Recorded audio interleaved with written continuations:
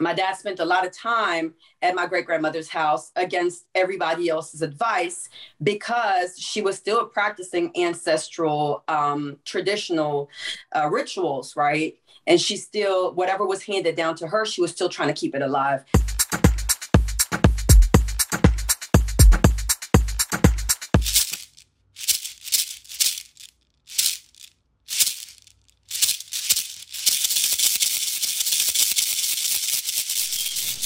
Yes, welcome, welcome, welcome to the African Goddess Initiation Summerfest 2021. I'm your host, Abiola Abrams, and I am so excited and so proud to have today's guest with me. First, let me tell you about the celestial goddess that we're honoring today before we talk to the goddess who is in the room. So we're celebrating, of course, the launch of my new book, African Goddess Initiation, Sacred Rituals for Self-Love, Prosperity, and Joy. And we are celebrating you. And the goddess that we are honoring today is Goddess Mawu, who is the moon goddess. And she is pictured here as Maulisa, Mawu, the moon, and Lisa, the sun. So today's goddess, her name is Anna J. Fitz, and she is a fitness guru. And I'm going to read about her from this book because she is in this book. Hello, Goddess Anna. Yes. Hello, Goddess Abiola. Thank you so much. I'm so honored to be here and I'm so excited. I'm so glad that you're here. Okay, so I'm going to read about you now. So let's see what it says about her here in the book. Okay, so our Goddess Temple Circle sister, Anna J. Fit, is a weight loss coach, personal trainer, and nutrition specialist. In her spiritual business, she helps women who are dealing not only with mental health challenges, but also with body image issues.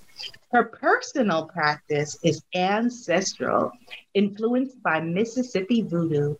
Anna is also a single mother to a 4-year-old and an 11-year-old. I think they're a year older now.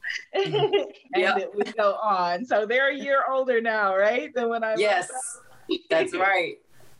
So tell us about your business. I talked about it a little bit there, but let's talk about your business and then let's talk about some Mississippi voodoo. Yes. So I work primarily with women. I'm a personal trainer. That's been my background for many, many years. And my specialty is really helping, empowering women through health and fitness, but specifically focusing on helping women lose weight. And so this is something that's I've been really passionate about because of my own story and my own struggle with, carrying excess weight and some underlying health conditions and poor body image. So that's really where my passion comes from. And so helping women to build sustainable lifestyle changes, keyword sustainable, because I really want to teach women how to do this in a healthy, well-rounded manner. So it's something that's going to stick for them for the rest of their lives. So not a 21-day, 30 fix, 60-day fix, but really just how to empower you as a woman by changing your lifestyle. This is such important work, and I'm so happy that you do it. I think that it's really important. I love the way that you have a holistic approach, looking at, right, our whole selves and our whole lives, because it's not just, like, okay, do this, like you said, a 30-day program, a 20-day program. I mean, we've all done that. Like, you could lose weight, if needed for an event or something like that. But then what happens next in terms of you having a healthy body for the rest of your life? So how do you maintain, like with your children, what do you teach them about being healthy physically? Mm-hmm. That's a great question. So what I never was really conscious about teaching them or passing on the knowledge specifically the way that I do with my clients. And that's most likely because it's the work aspect of it, but also because we're grown, we're adults. So we're speaking in, the same verbiage and things like that. But what I've learned over time is how much children, they're sponges. They absorb everything. So my daughter will make comments about, you really shouldn't be drinking that. That's not healthy. Or he's out there coaching people already. Exactly. When I'm working out, my children are always pretty much in the vicinity or they're close by. So they've learned, what mom does, she works out. That's normal. That's just part of mom's life. And so all of that has rubbed off on them over time. My son will always jump in and work out with me or do push-ups and then brag and then show his muscles and things like that. So I haven't actively through words really set them down and taught them, hey, you should be eating greens and this is why you should be eating them versus the Skittles that you love. But what I've learned over time is how much they have been paying attention to what I'm doing. And it's been a great lesson for me because how do we teach people really? It's by example, right? So it doesn't matter what age at all, but the way that you carry yourself and what you apply to your everyday life, people are watching and they're absorbing that. And so that's kind of what my kids have taught me and seeing how they're applying what I do. I love that. And you're absolutely right that, what we teach and how we hand it down through lineage is probably a very small percentage of it is through actual words. A great part is action. A great part is what we see and we observe and we hear. And your story in the book, I know you haven't seen it yet, but your story is actually in Marie Laveau's chapter. It's in Marie Laveau's chapter, which is all about, abundance, spiritual abundance, financial abundance, all about abundance, period. And one of the things I like about your story that is shared in the book is you talk about your great-grandmother who you never met, again, thinking about lineage and how things are handed down, and what you learned about her through your father being the only one who ate her fried chicken and prospered. So tell her story. You tell her story and share it with us. Yes. So basically, growing up, my father, they were 16. It was 16 of them. So 15 brothers and sisters and my dad.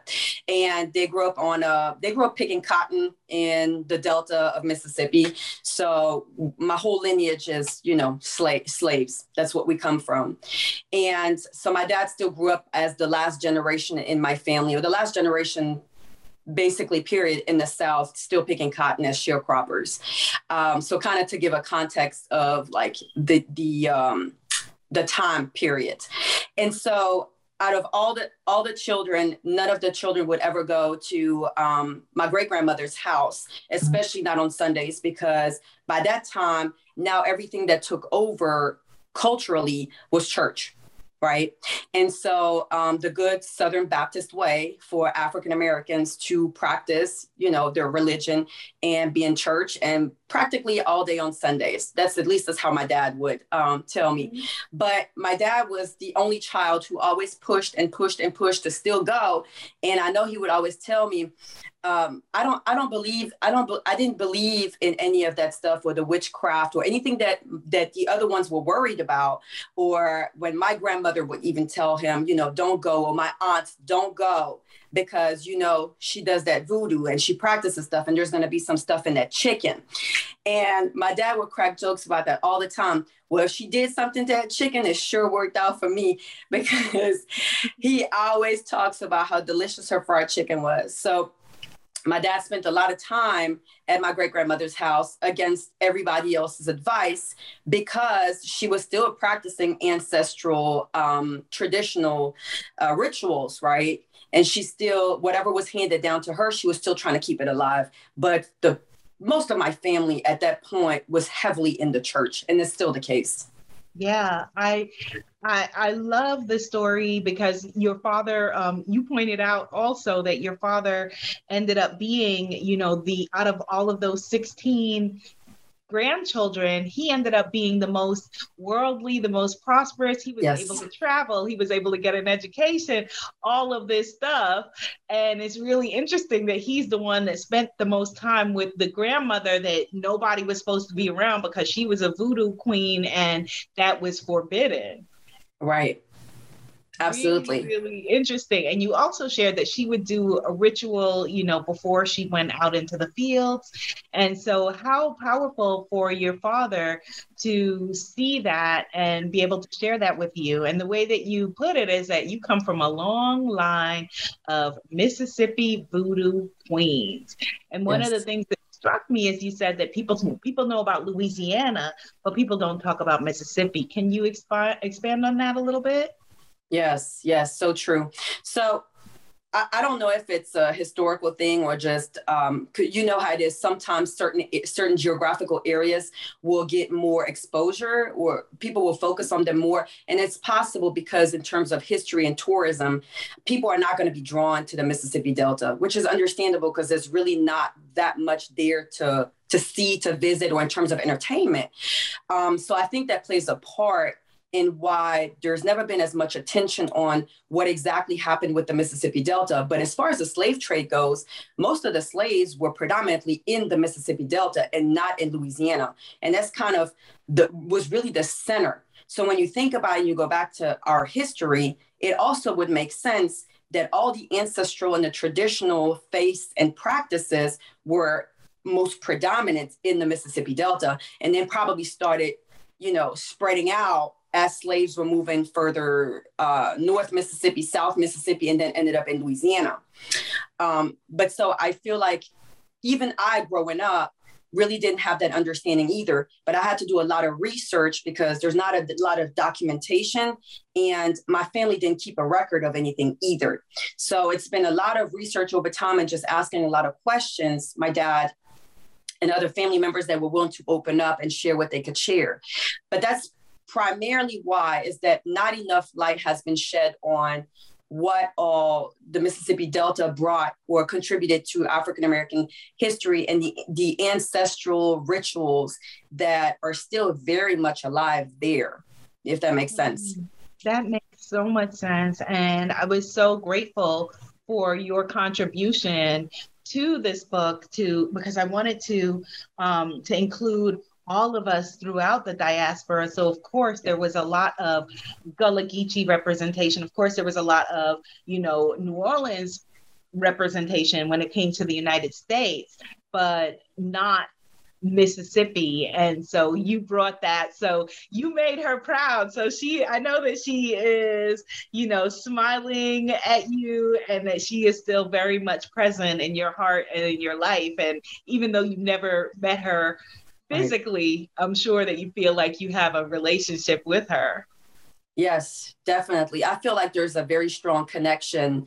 And to all of the women, when I go further up on my lineage, I feel like the generations were very much tied into one another. And ultimately, who I am today, the woman I am today, a lot of that comes from the powerful women throughout my history, or my family's lineage and my family's history. We all just bring so much into this world, and then we pass that on to the next. I believe that a lot has been passed on to me, even if it's through my dad or anything like that, for sure. You know what we need from you, Miss Anna J. Fit? We need a Voodoo Fitness program. We need a Voodoo Fitness and Wellness program. I love that. Yes, there we go. There we go. See, we're supposed to do some interview, I love that. Yes, Spirit comes through and tells you what we need. That's what we need. I love it. Yes, that's my wheels just instantly started spinning. I was like, yes. And we're going to talk about how you speak life into your wellness journey, how you speak life into your body, right? Yep.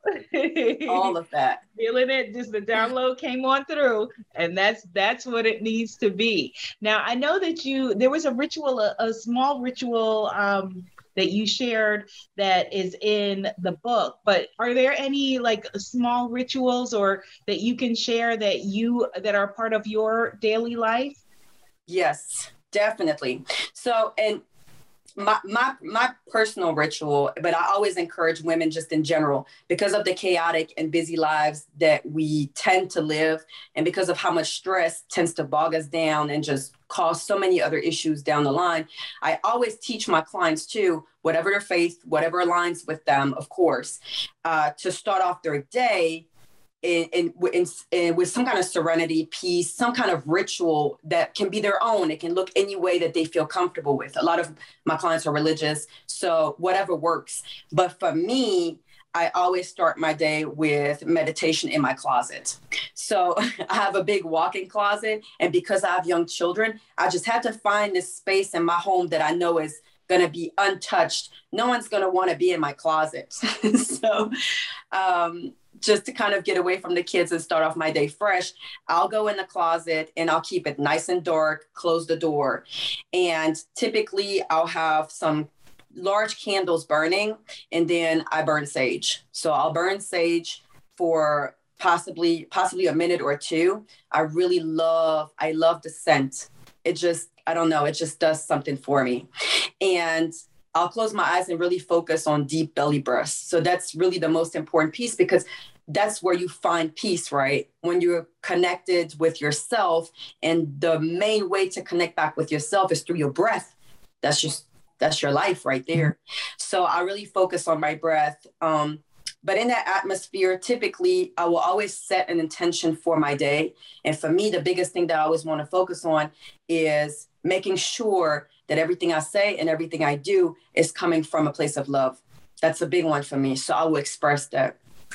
And I never leave this ritual without asking the universe if there's anything that I need to know, if there's anything in terms of guidance, if there's anyone that I need to touch, anyone that I need to call, anyone that I need to be there for, whatever messages may come through. And I just choose silence for the most part.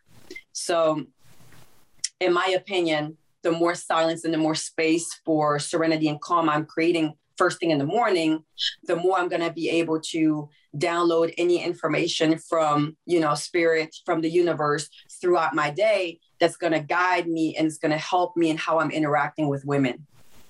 Oh, that's so beautiful. Thank you. So beautiful. And you know what's magical? I mean, we're always so in alignment. In the book I share that, because my father is a minister, and one of a sermon that he did when I was a kid that I still remember is he gave a sermon about praying in the closet. And that's in the book. And I talk in the book about how he said, you go and you pray in the closet, meaning that everybody doesn't need to know or see what you're doing, and that it's personal and all of that, yes. Your relationship with spirit. And that's in the book. And so I love that yes. You shared that. Now, you also said that Goddess Mawu is the goddess that you relate to and feel the most, and she is a goddess of the day. Why is it that you chose Goddess Mawu? Mm-hmm.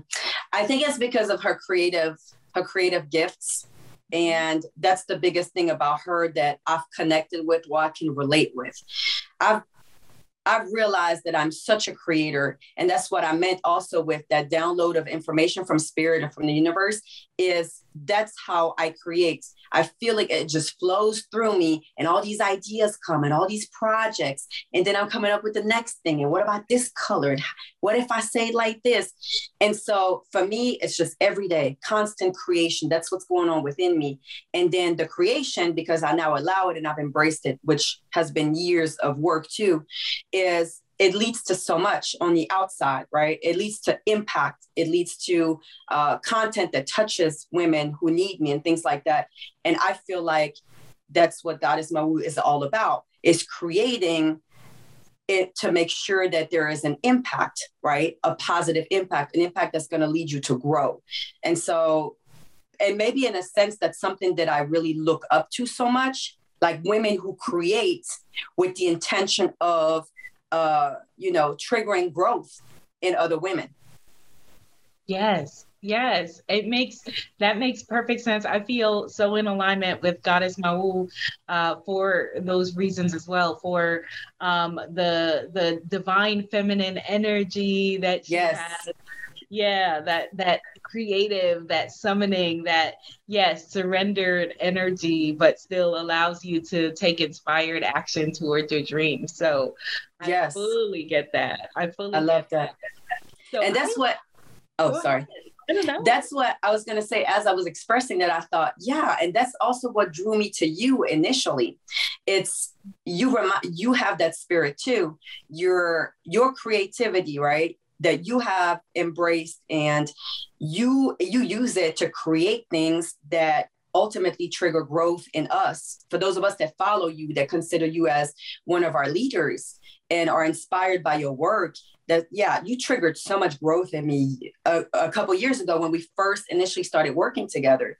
And it was that, it's bringing out, allowing myself to bring out my feminine side, my creative side, all of that. So, yeah. Oh, thank you. Thank You're you. welcome. I want to say that I'm so proud of you. Thank you. So very proud of you. From, just a couple of short years ago, like, you have had exponential growth, and you are such a bright light on this planet, like, not only as a mother and carrying on your lineage, but also as a wellness and fitness guru. And you're just getting started. Like, yeah, you're just getting started. Everything that I see from, like, any other fitness guru that's out there, it can do that. It needs to be doing that. Oh, okay. Oh, they have to, they on, my mom, she's watching Home Shop. Oh, they on Home Shopping. Oh, okay. Anna can do that. They need a little Anna J Fit. Yes. I love it. So it's going to be exciting seeing you make it all happen. And I look forward also to some Voodoo Fitness. Yes. I'm going to start working on that. Okay. You've planted the seed. You've planted the seed. Good. Good. That is my job.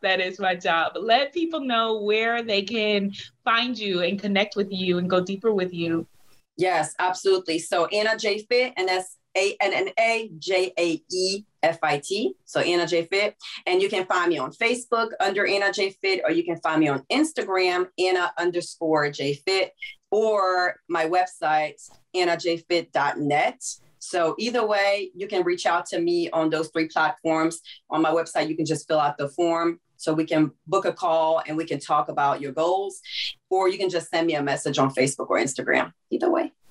And are you training people virtually and working with people on their nutrition and their fitness virtually? So wherever they are in the country, they don't have to be Yes. Interestingly, I have clients even overseas. So my business has expanded tremendously, I guess, in a sense, thanks to COVID. So yeah, it's been really exciting, but I do have clients all over the US and in Europe as well. So I do everything. All of my work is remote.